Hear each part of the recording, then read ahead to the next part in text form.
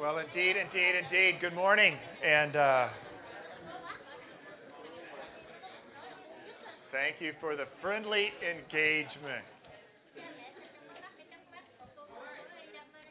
I want to take just a few moments here before we jump into God's exhortation for us today, and I do believe it's an exhortation for all of us today. Just to see what God's been doing out on the street this week. And I take this opportunity every now and then, but is there maybe one, two people say, this is what I saw a God sighting this week. He worked in my life, through my life this way. Or maybe as we've been challenging each other to step across the line to be able to reduce the lostness, push back the darkness kind of deal. He said, this is an opportunity I had this week. So ABCs of sharing together, remember? A stands for audible, stand up, share your name, be clear. B stands for brief, that's always really important. And C is Christ-centered, right? So ABCs, and anybody? If not, that's fine, we can move on. Is God doing something in your life this week, and you just bring a word of testimony in today? Mike Bartell, come up here. I asked Mike if I could lean into a story he told me this week. Mike and I had lunch together, and we were talking a little bit about last week's message and the whole thing of us needing to cross the line. And I think it was a week ago Saturday that you had been out golfing with your brother-in-law, and you got in your truck afterwards or whatever, and take the story from there and share what God sighting was. Dead battery. That doesn't happen at Toyotas very often. By the way, Andrew, God is in the healing business. Amen. I was talking with Terry at lunch this last week, and I really wanted to talk to him because of something he said in the church the week before, last Sunday, and it really rang home to me. He was talking about his time in the fast food joint, which we know we don't all go there, but just you look around at the people, and you say, well, who are you going to lead me to, Lord? They all need you, and I thought about that because I'm in this business too, of looking at people and trying to find out what they need. And I had a story that I wanted to tell him that rang true to what he was trying to get across to you, kind of put legs on the message. When I found that my battery was dead and I was the last one in the parking lot and it was dark, I said, okay, Lord, what do you want me to learn from this? Immediately, I went there. Because he's always got something to teach me, and sometimes he has to slow me down. So I called the automobile club, and out comes this guy. He gets there in about 5-10 minutes, he checks my battery. It says it's just gone. He could jump it. If I would follow him back to his shop, to the automobile club shop, they would put a new battery in for me. And I said I would. Hold on, my phone just started to vibrate. I said I would, and I went back there. Before we went, though, I looked at him as he was closing the hood to my truck, and I said, I detect an accent in your voice. I said, where are you from? And he said, Iraq. I said, Iraq? You're an Iraqi. He said, no, I'm not. With pride, no, I'm not. He said, I'm a Chaldean. I'm going, how do people in the 21st century even know what Chaldeans are unless they read the Bible? So I said, do you know what a Chaldean is? Did your parents, are they Chaldeans? He says, yes. And they came over here and brought me when I was a baby and all that. And I'm a Chaldean. I don't want to be known as an Iraqi. So I said, fine. I'll follow you back to your shop. I get in my truck and I follow him back. And on the way there, I'm reminded of 1 Peter 3:15 to always be prepared to give a reason for the hope that is in you when people ask. So I said, okay, Lord, what are we going to do now? And we get there, and I proceeded to talk to him while he was doing the work, just conversationally talking to him about the Chaldean people and whether or not he knew their history. And I told him about Babylon, and those of you that have been reading your Bibles for some time understand the prophet Daniel spent some time there with the Israelis during the Babylonian captivity and taught the Chaldeans all about the Word of God. And they understood. And sometime I'll tell you why I know they understood. But that's not the story. The story is this. Sometimes we forget who we are. I wear a uniform a lot of days during the week with the sheriff's department, and I wore a uniform when I was in the military. And as I said to the service before, the uniform is our outward appearance to the world. And that's what they look at, and they expect you to behave a certain way then. We put on Christ. We should behave that way. We should be expected to, and we should not even think twice about it. That's what my exhortation is to you this morning. And I think this morning, as you listen to Pastor Kerry, you will hear more of the same. God bless you. And this man's name is? The man's name is Ibrahim. And he was receptive to you. Very receptive. In fact, he called me this week, and I talked to him on the phone. I gave him my card, and he called me. By the way, Ibrahim, with that structure of that name, means of the sons of Abraham. Okay, so. And one of the reasons I found it interesting as we were sharing, if you remember last week, we dived a little bit deeper into this whole idea of a man of peace. When Jesus sent people out, he said, find a man of peace in the village.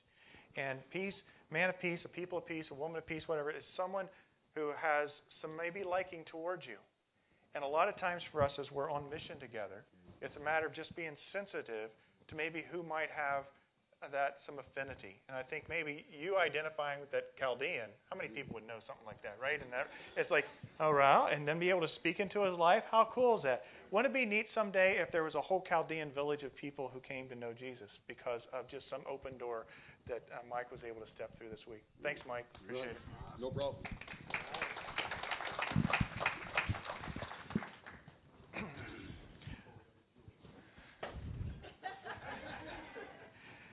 All right, here we go.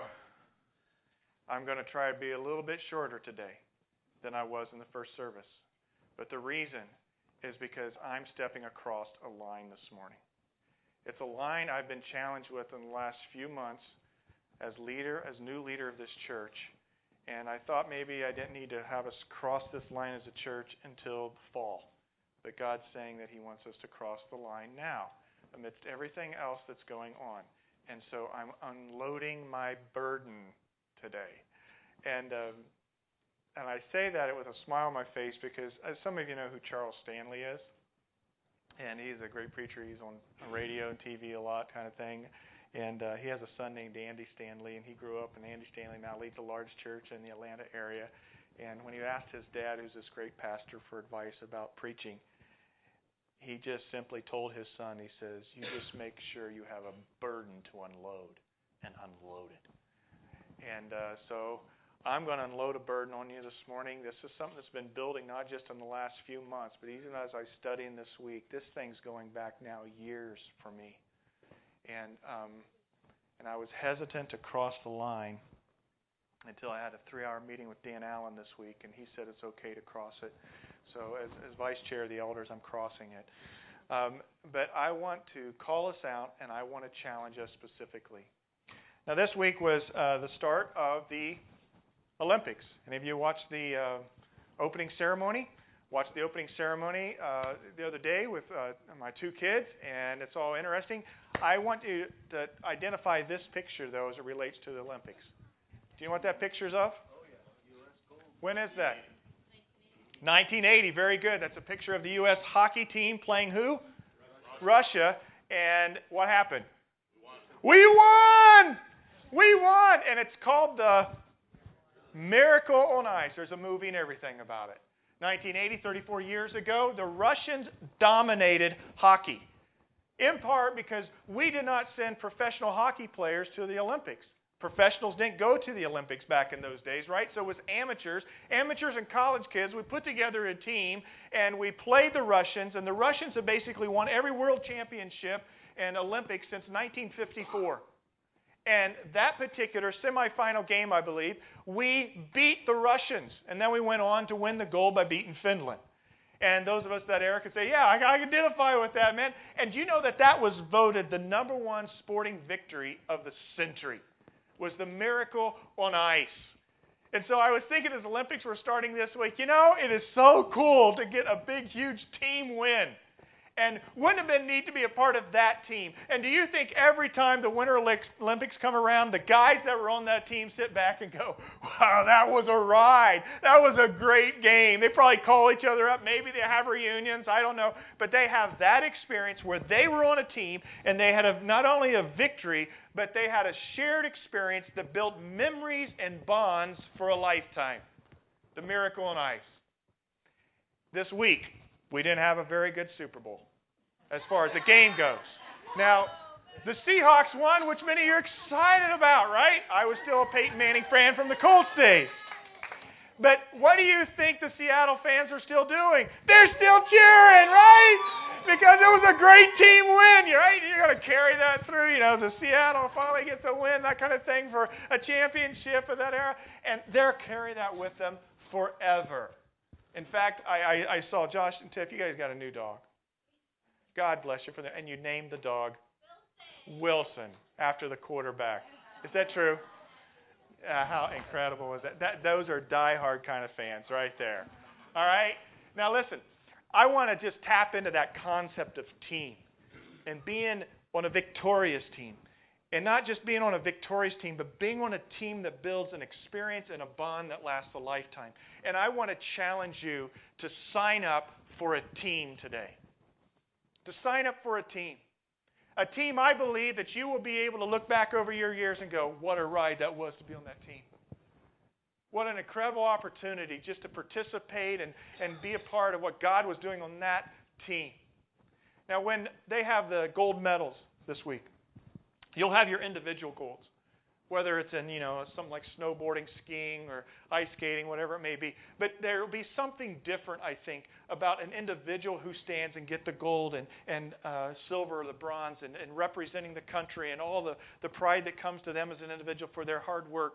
But, when you celebrate, you ever celebrated something alone versus celebrating something together? I think there'll be a difference with people that are on teams that win gold.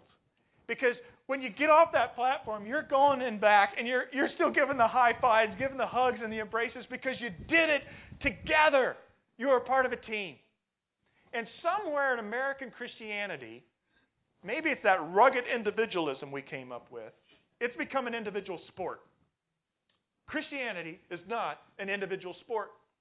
This is a team effort that we're called to. And I want to take us back on a journey of a little bit of what we talked about last week, hook it into this week, and we'll go from there. Last week we looked at Romans 10, verses 13 through 16. Will you read this together with me? For everyone who calls on the name of the Lord will be saved.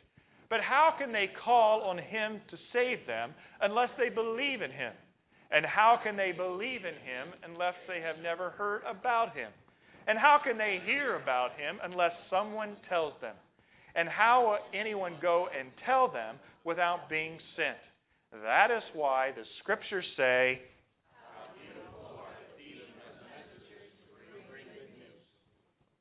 how beautiful are the feet of messengers who bring good news.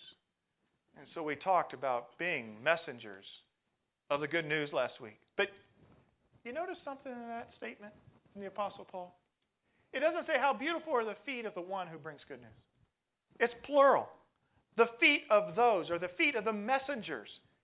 So it's not like you're sending one individual courier out to go deliver a message. You're sending a whole team, an entourage, to be able to deliver the good news. The good news, maybe that's something that's happened here. It's like, wow, people show, whoa, what great news. I remember when you guys welcomed Melissa and I a few months ago, and there was a whole team of people that showed up to greet us. How cool was that? Or have you ever gone caroling sometimes and you just sort of stay, you can't wait because you open the door and then you just all rock into some Christmas songs. It's like, wow, this is more than a little Christmas greeting. There's a lot of Christmas greeting here. There's something about numbers and the excitement and the intensity that I think numbers bring. And we are called to be messengers, plural, together as a team of people of the good news of Jesus Christ. But usually when it comes to evangelism and sharing the faith and being a person of good news, we think of the individual aspect. Like it was a great testimony from Mike this morning about him being able to meet that person who identified him as a Chaldean and being able to step into that. But, those are great testimonies, but think about being able to do that together in a multiplicity. And we're going to talk about how that can be expanded to be able to be true of our individual lives where they weren't just by ourselves. Now, with this, I want us to go to Acts 1. Acts 1:8. These are the words of Jesus. Here's Jesus starting the movement of Christianity. He died, he rose from the grave.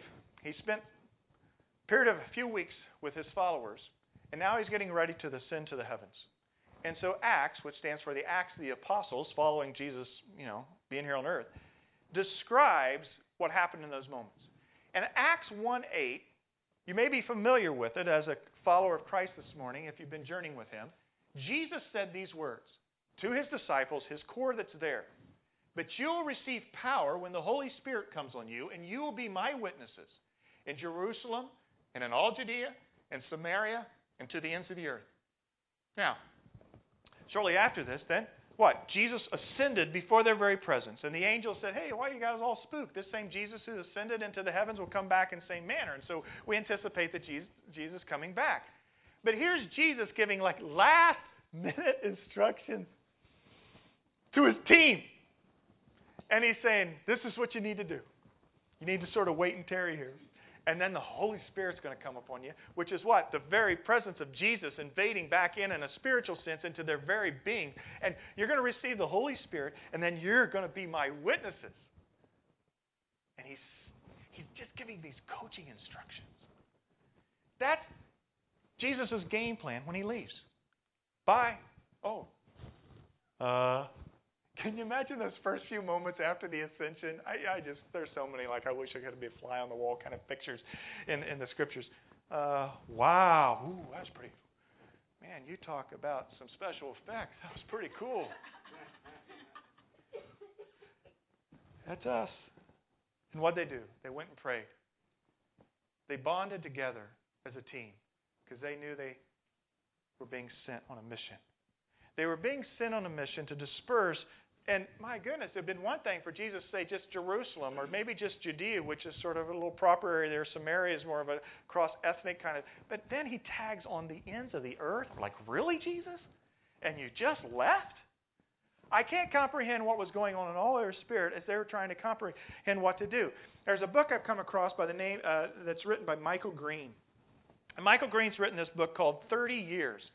30 Years That Changed the World. And it talks about what happened in the 30 years after Jesus ascended. And I just want to read this section to you. Because what was Jesus thinking when he left that little small team? The approach of the first Christians was strikingly different than our modern way of evangelizing. It was a totally opposite strategy than how we do outreach. They learned it from Jesus. He had spent much quality time with three men, Peter, James, and John. Beyond that had been the circle of the 12. Then of the 70. And we talked about the 70 being sent out last week, right? It's where the man of peace comes from. Then of the crowds. Jesus had concentrated on getting the center of his little band hot and well-informed. And he moved out from there. And that is what the disciples did. They gave attention to their own unity and prayerfulness, obedience and expectancy. And they were able to move out from that hot center onto the streets with enormous effect on the day of Pentecost and in the months and the years that followed. In obedience to Jesus, they began to be his witness in Jerusalem first, then Judea, then Samaria, and then to the uttermost ends of the earth. It was an effective strategy. Then I highlighted this. Their fellowship was so vibrant, their lifestyle so attractive, their warmth so great that it was infectious.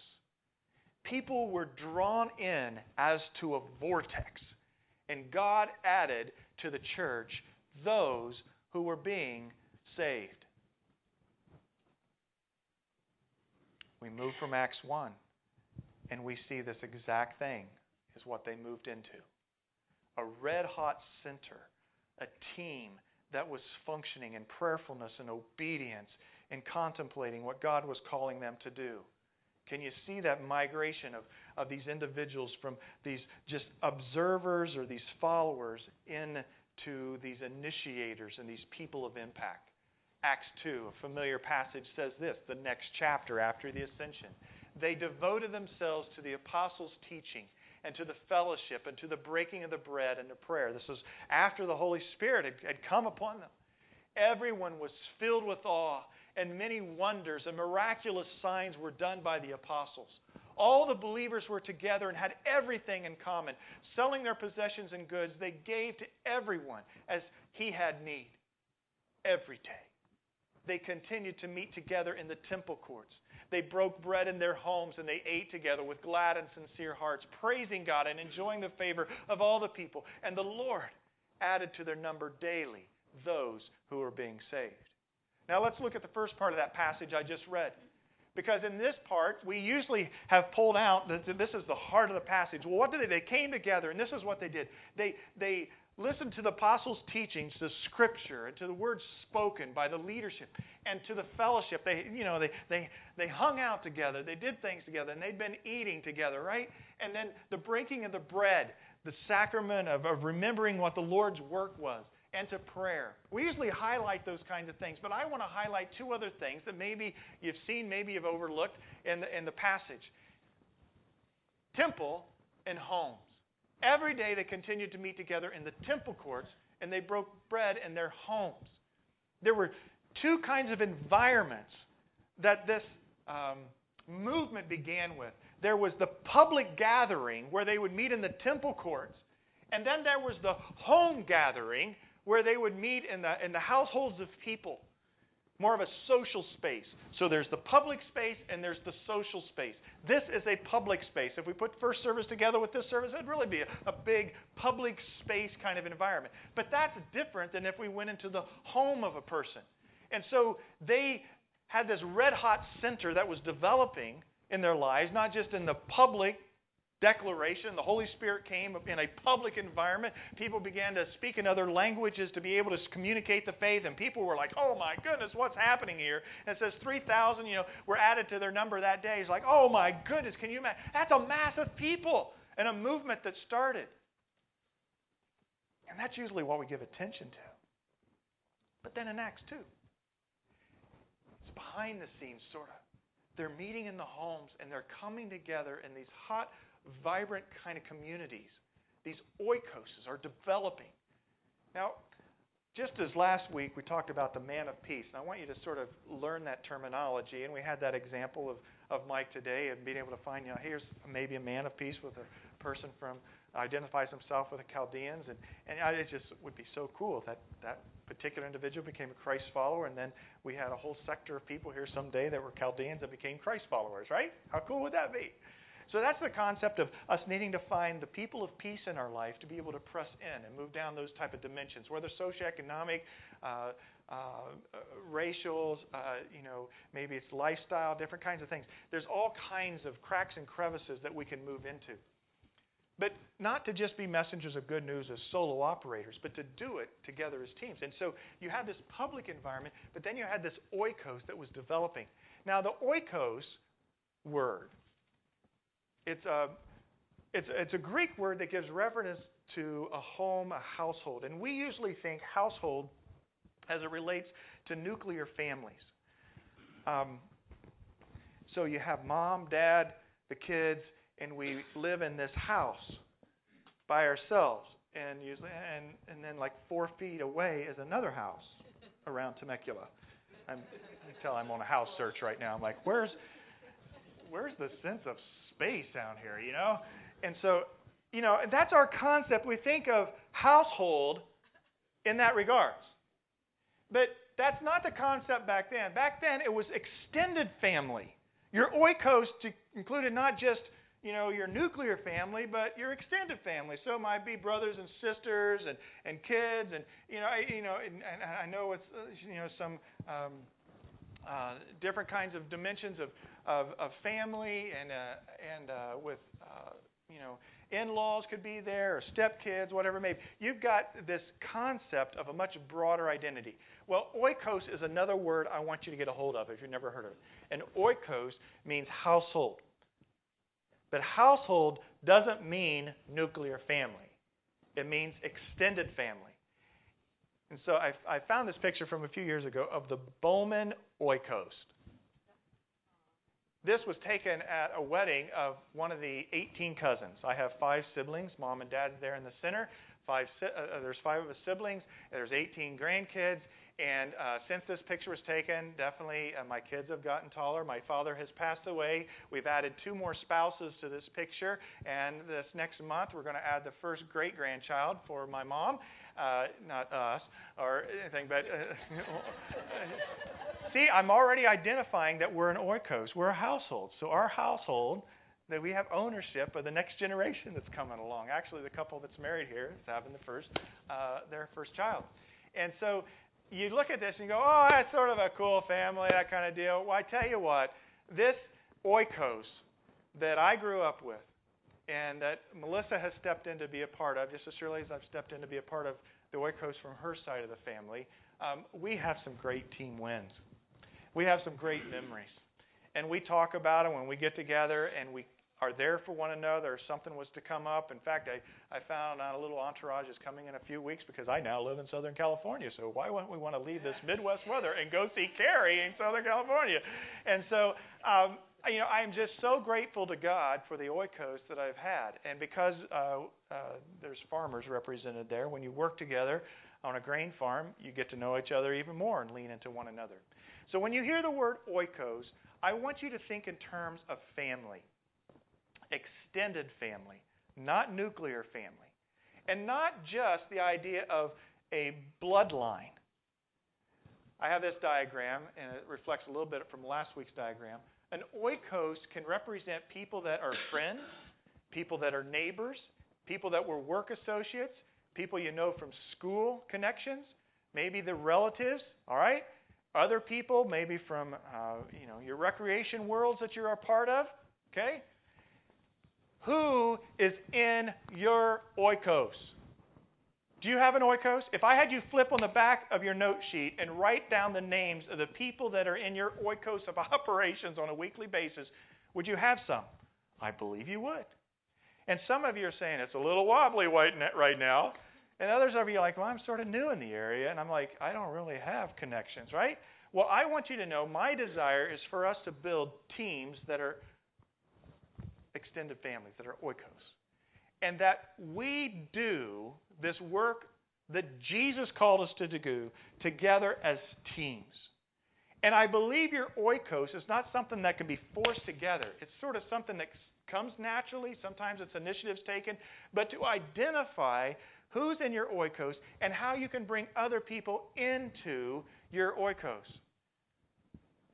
Let me show you one of my non-blood oikoses in earlier years. This is a group of us guys.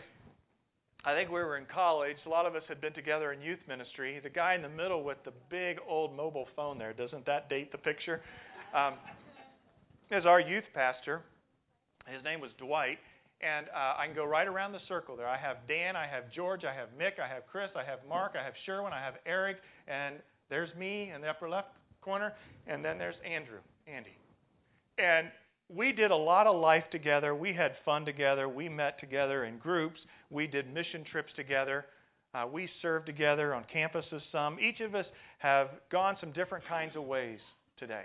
But we still have some connectedness and some bonds. And I could go around that group and I could point to you what each of them are doing. Whether one's a medical doctor and serves God faithfully week in and week out, being able to minister to people God's grace through a physical touch as well as an emotional word of encouragement and a spiritual exhortation, he's on it.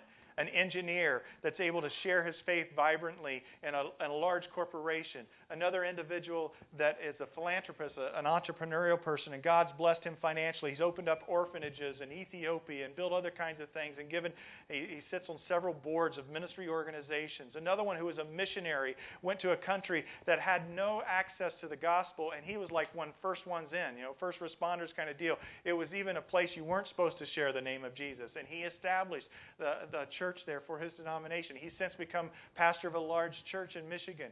I have another individual who's a missionary, and he travels and speaks. And another individual, that is involved in everyday, what you perceive as everyday, ordinary kinds of things, but he's living vibrantly in that faith. And then my youth pastor friend, he oversees a parachurch ministry out of Denver these days called Kingdom Building Ministries that still does the same things, mobilizing young adults, empowering them, equipping them, sending them on adventures together to do the Word of God. I love those guys. And yes, not that you don't have ups and downs in your oikos, and your comings and your goings. But we had some team wins. And every now and then you get a chance. In fact, this last summer we had a chance for most of us to get together in a reunion. And what did we sit around and talk about? God's work. What's God doing in your life? And at that particular time in my life this last summer, I was like, I don't know what I'm doing. And they were there for me, and they prayed for me. What's your oikos? Do you have an oikos, or are you a lone ranger? See, our world sort of teaches us to be more lone rangers. Don't open up. Don't be too vulnerable. You're imperfect, but you know what? Everyone's imperfect. This oikos concept is what I really want to present and step across the line to you today. I've mentioned it before, but I want to call the oikoses that God's leading us to develop here through this church missional communities. I want us to start to get together in teams. These teams can't be forced. There has to be some organic nature to this. But these teams may include friend connections, work connections, neighbor connections, school connections, relative connections, I don't know. But you come together and you begin to do not just life together, but you begin to do mission together. Mission.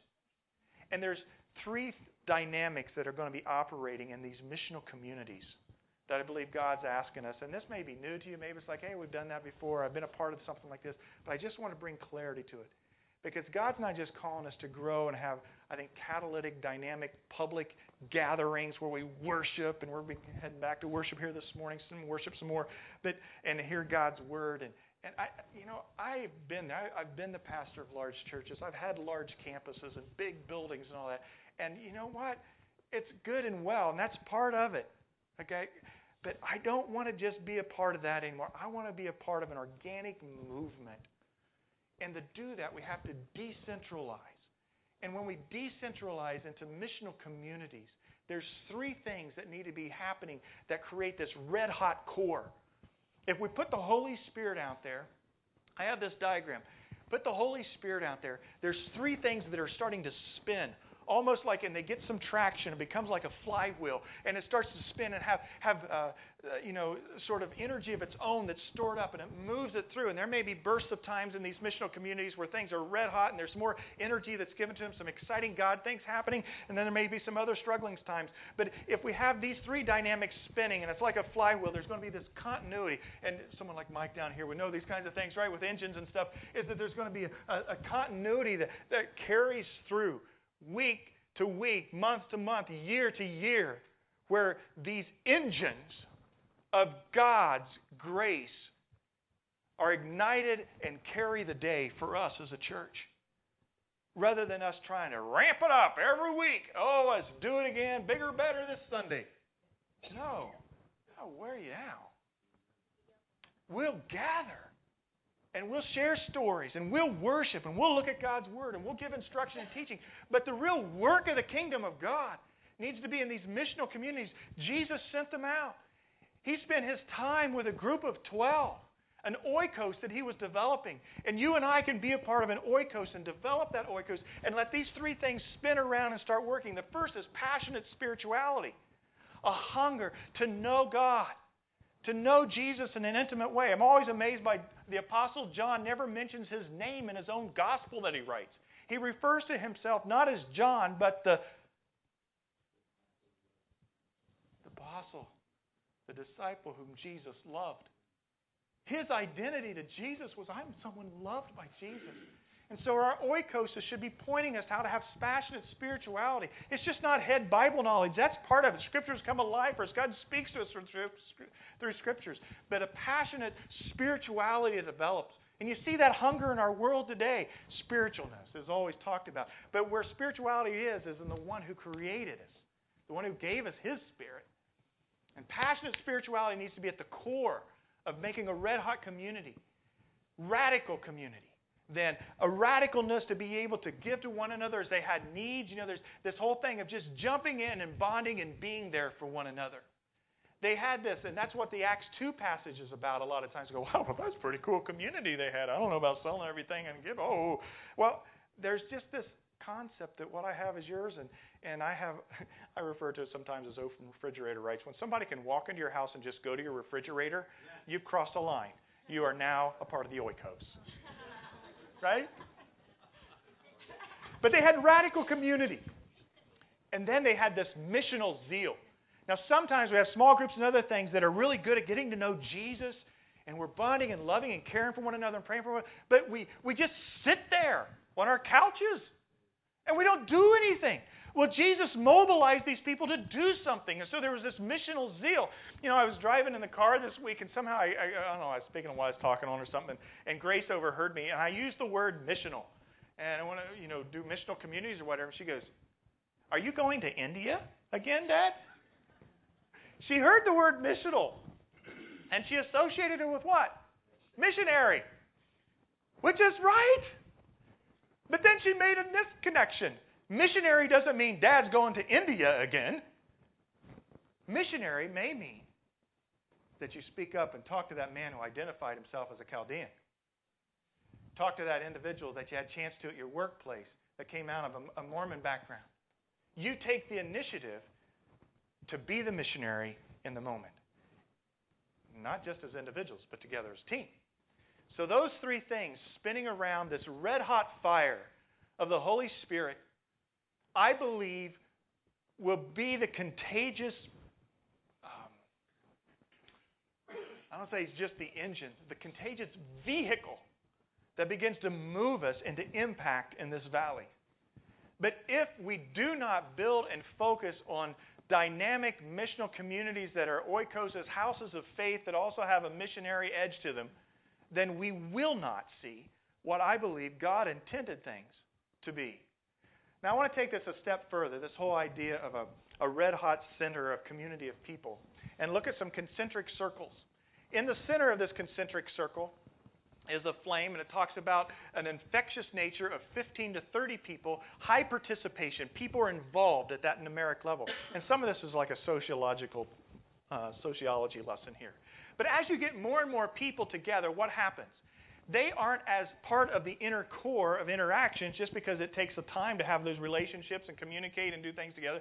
And so they have slight participation. So first concentric circle, 15 to 30 people. Next one is 30 to 70 people. And they're around the fire, but it's sort of warm and they're interesting, sort of slight participation. But then you have the last concentric circle, which is 72 plus people in this particular diagram that I came across. And it's talking about these are the observers only. And they're more tepid, they're apathetic. But the increased access to the red-hot center requires that we break down the growing numbers of public people concerning a church movement to make sure that they are a part of more social space dynamics. Some of you have fire pits in your backyard. It does get chilly here in the evenings. I'm learning that. You just don't tell people that back in the Midwest. They don't like to hear that. And so you're like, okay, it gets chilly out here. But back in the Midwest, you would have a fire, and you get around, and you sort of cook your hot dog and those kinds of deals. You do your s'mores, and then some more people would come. And I have to make some more room for people around the fire, right? But after a while, you can only have so many people close to the fire, because before you know it, you're way back here, and you're going, oh, it's cold. I need to get closer to the fire. I need a longer stick for my hot dog, right? You can only get so many people around a particular kind of close fire pit. And then you have people standing around, and then there's some people that sort of come in. Lena's like, hey, what's going on here? That was a good church service. I enjoyed that. I don't even know if I'm a participant in the church. I'm just sort of a spectator here. I think I'll just leave now. Service is over. And so we think we can build the American church just building bigger and bigger churches. Well, I don't mind having larger and larger public kind of gatherings and accommodating that, but we are foolish to think that a church can genuinely grow in the faith and we can mobilize people on mission if we do not break it down and let other people get closer to the fire. And so this idea of calling you to sign up for a team, I'm calling you to sign up for a team that's called a missional community, and the missional community is going to be probably somewhere between 20 to 50 people, and you're going to be spinning around a Holy Spirit fire, hopefully, of a passionate spirituality, of getting to know Jesus in an intimate way. There's going to be radical community where you're learning how to love and be loved, all right, to celebrate and be celebrated, right? And then you're going to have this missionary zeal where you take initiative. And I'm not just talking, hey, some missional project. It may be you just start praying for the person that so-and-so mentioned over here, that they would be able to work their way through some of the challenges of life and maybe come to faith in Jesus. And maybe you have a party that has some food and some s'mores going, and you invite them. And so you start inviting more and more people into the oikos. But guess what happens? After a while, it's more than just a little oikos, and you're going to have to do something. And it's not push people away, because we've historically done well with that. Oh, we got our only holy huddle here. We're good enough. We're good enough. You know, the reason we have somebody stand, and, Mike, I'll pick on you, stand and say your name is because people don't know you. I've met some new folks here today. They don't know you. So let's not have this insider language going on. Let's be open and understand that all of us want to get around the fire. And so we have to think that way. And what happens as these missional communities grow is we spawn missional communities. I don't want to say we split them. Split's just a bad word. Nobody likes that. Because what happens when you have your friends, you have your oikos, nobody wants somebody to come and say, all right, you're done now. Go your separate ways. When somebody moves away that you love and care for, you've done life with, it's hard. But somewhere we have to create, I don't know if you want to call them systems. I think it's a vision of what Jesus had, where we multiply missional communities. And maybe a couple, 3 people get up and they say, we're going to go start another missional community in another part of French Valley or over in Marietta or down on the south side of Temecula, whatever it might be. We're going to go up to Hemet and establish one. It's like, really? You don't like us anymore? No. We're being sent out. And so we multiply missional communities. And then with these missional communities, we will come back together on a Sunday morning or a weekend experience, and we will gather. And when you take a bunch of little fires and you put them all together, you have a big bonfire. But you don't come here to get fired up. I'm sort of doing that today, I guess. I'm trying to encourage this, right? But, I want it to be Catholic. But the sense is you bring the fire with you. That's what makes great services, a great gathering. So you have these big bonfires, but you also have the missional communities going on. You have the gathered aspect of the community of Christ. You have the scattered aspect. They met in the temple, and they met in homes. They met in the public domains, and they met in their oikos. I don't know if you've seen this clearly, and I've been a student of church history a lot. It's what called me into ministry. I was tired of dead churches, and I wanted to be an official church butt kicker, if you remember me telling you that. And I've studied revival movements. Revival isn't just about people being on fire with Jesus. It's about how we go about being Jesus every single day. And I think we've done a poor job in the American church of being feet of multiple messengers together on teams and doing what Jesus called us to do. In my talk this week with Dan, I was saying, Dan, I know where I want to take the church. But I'm scared. I'm scared on multiple fronts. One is there's a lot of things that we need to keep working with. There's a lot of leadership that needs to be developed. There's a lot of initiatives that are really good initiatives that people have interest in. But I'm scared because I know you only get one chance to make a first impression. And if we cross the line and say we're going to really frame up these missional communities of 20 to 50 people, extended families, oikoses on missions together, if we're not ready for it, then it can come and go as a mere program. And it's not a program. It's a way of doing life and doing church today. And so, after a while, people go, oh, we tried that and did that. It's good that guy moved on. We got another new pastor now. That's some of my own little fear. But I have this vision, I have this heart for us being a people on mission together, vibrantly knowing Jesus And we're not pigeonholing everybody, and we're building these little programs that everybody has to fit into what we're doing. We're letting the Holy Spirit lead us, and we're moving into different sectors. We're taking our little torches. Wasn't that pretty cool if you watch the Olympics? You know, they carry the torch in, and then they light this little torch, and then whoosh, it goes up into the big flame that's in the center of the Olympic park. And I think, Lord, we're carrying these torches around.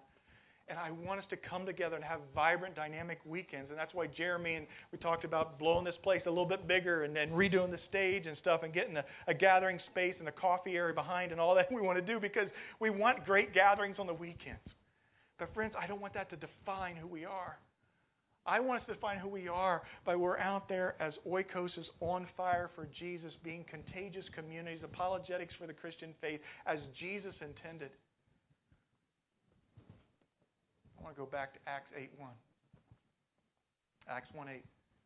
But you will receive power when the Holy Spirit comes on you, Jesus said, and you'll be my witnesses in Jerusalem, Judea, Samaria, and to the ends of the earth. We're familiar with Acts 8:1. But do you know what 1:8, do you know what Acts 8:1 says? This is what Acts 1:8 says, but this is what Acts 8:1 says. This is following the stoning of Stephen.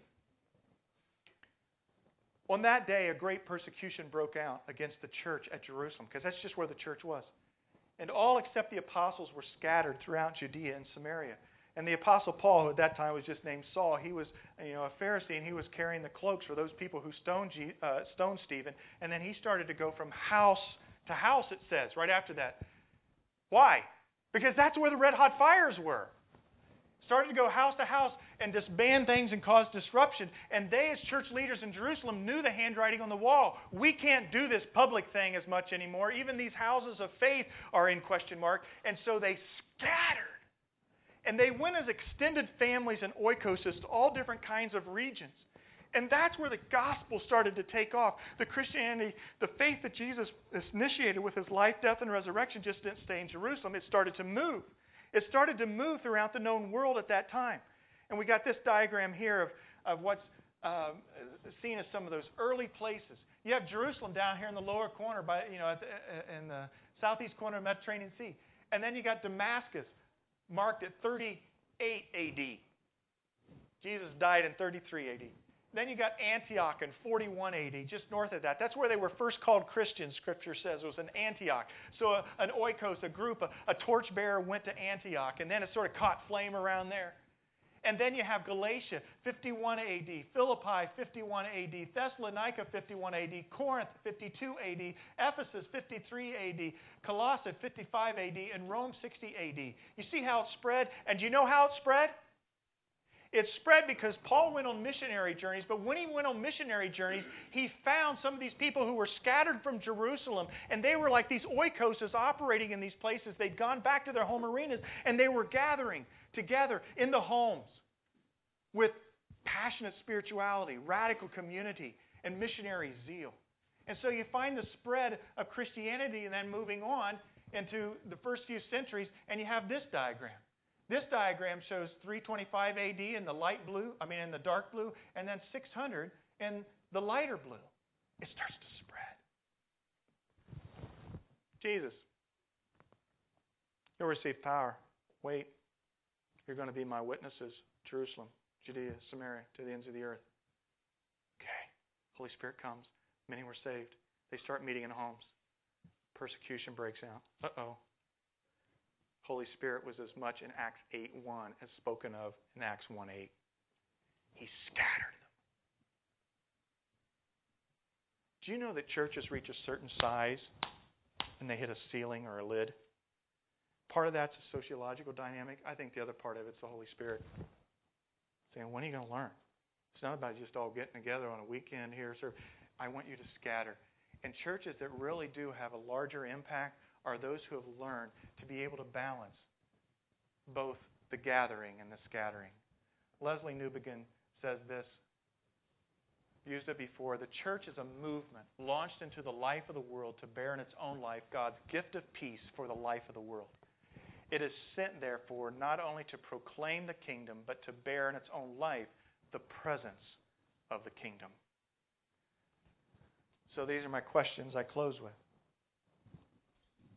Do we believe in lostness?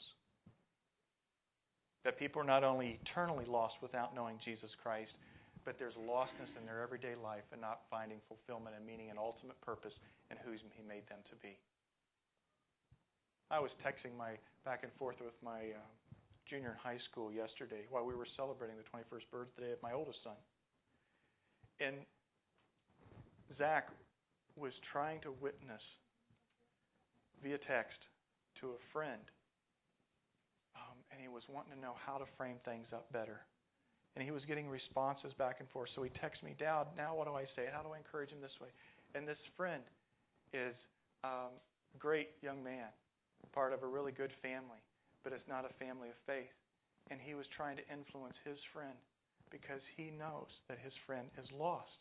He may climb a great corporate ladder and be tremendously successful in life, very smart young man, but he was trying to push back the darkness and lower the lostness in the life of an individual. And I thought, way to go, friend. Way to go, son. Do we believe in lostness? Second, then, will we respond to the lostness? And if so, then who will respond? We had Crossing the Line a couple of weeks ago, and I'm so receptive what I'm feeling in this church of people say, we want to be a part of that more and more. If so, then how? And I'm presenting to you that there's both the public gathering and there's the oikos dispersing. Then with whom will you do it with in that oikos, in that missional community? And then the last question is when. The last question is what I've struggled with, as I've mentioned, because I don't want false starts. I know you don't get one time to make a first impression. But God's just saying, would you just chill out, Bowman, and let it go? You know, it's that whole control thing. It's back to Renee's testimony there a little bit where we go. And I'm like, okay, I got to get all the ducks lined up in a row and make sure it's right. Well, some of you are meeting in small groups already. And I'm not asking any small group to disband or change or do anything. I think we need small groups. You need small groups actually that are a smaller group underneath a missional community, which is more of a mid-sized group. But maybe your small group chooses to take on a missionary zeal that it's never had before, and you have an open chair and you start inviting more people in, and then you work somehow with having the smaller, more intimate environments. I don't know. Maybe it's we start a couple new missional communities. My wife and I have been praying about that in our own life, and we just say, you know, maybe there's some people on the backside of the fire trying to get warm. And we say, hey, come on in. We'll go on a journey together. I don't know how long we'll be together because we'll probably multiply and go off and start another one. But we'll raise up leadership, do it together in team. I don't know how it plays its way out logistically. And part of me would say, Jesus, couldn't we just wait till the fall? He's like, no. I want you to create a catalytic gathering experience on this weekend. And I want you to create dynamic missional communities. And so the when has been a big question for me. And that's why I'm crossing a line today. And I'm not here to do a sales job. I'm just trying to be obedient to Jesus. We have to do church different. And it's going to require some sacrifice and commitment to realign our lives around building great communities of faith, to know Jesus and to make Him known.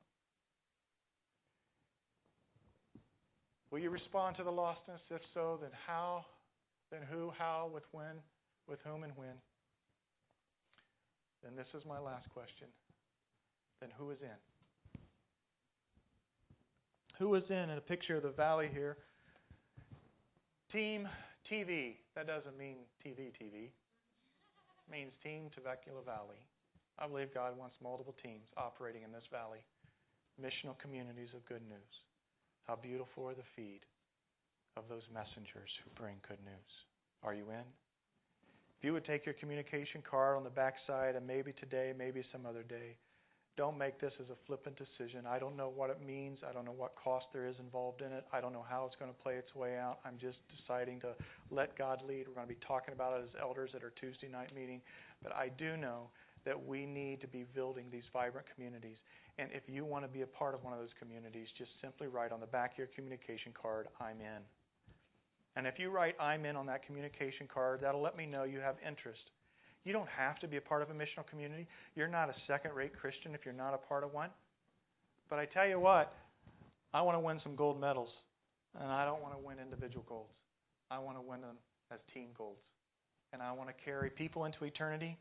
And I want to carry memories into eternity. Are you in? If so, sign up. Let's cross the line. Let's pray. Let's seek. Let's serve. Let's build leadership. Let's figure it out. And I tell you what, when it starts to happen, you want to talk about one rockin' bonfire on a Sunday morning? Jesus, we thank you. I thank you for the passion of these people, their receptivity, even into the length of the words today. But God, we cross a line today. We're going to do this. We're going to build vibrant missional communities. And I don't know how it's going to come about, and I'm not going to measure success by the number of them or how well known they may be or how high functioning they are. We are going to measure success by just simple obedience to you every day of our life. And I know this is an obedient step for us as a church this day. That we frame it up, and just as sure as you raised up an inner core that was passionate in their spiritual pursuit of you, that had radical love and community with one another, and they had a missionary zeal, you want to raise up multiple flaming cores around your Holy Spirit for today in this valley. As are other churches, Lord, in this valley. We don't even do this alone, for sure. But Lord, may you move, may you sweep across this valley, may you rock this valley for your kingdom and for your good. Lord, we worship you in the beauty of your holiness and your grace. Amen. Let's just spend time in worship. Maybe you need time to make a decision or not today. The ushers are going to come during this worship block and receive the tithes and offerings as well as your communication cards. But let's just spend worship.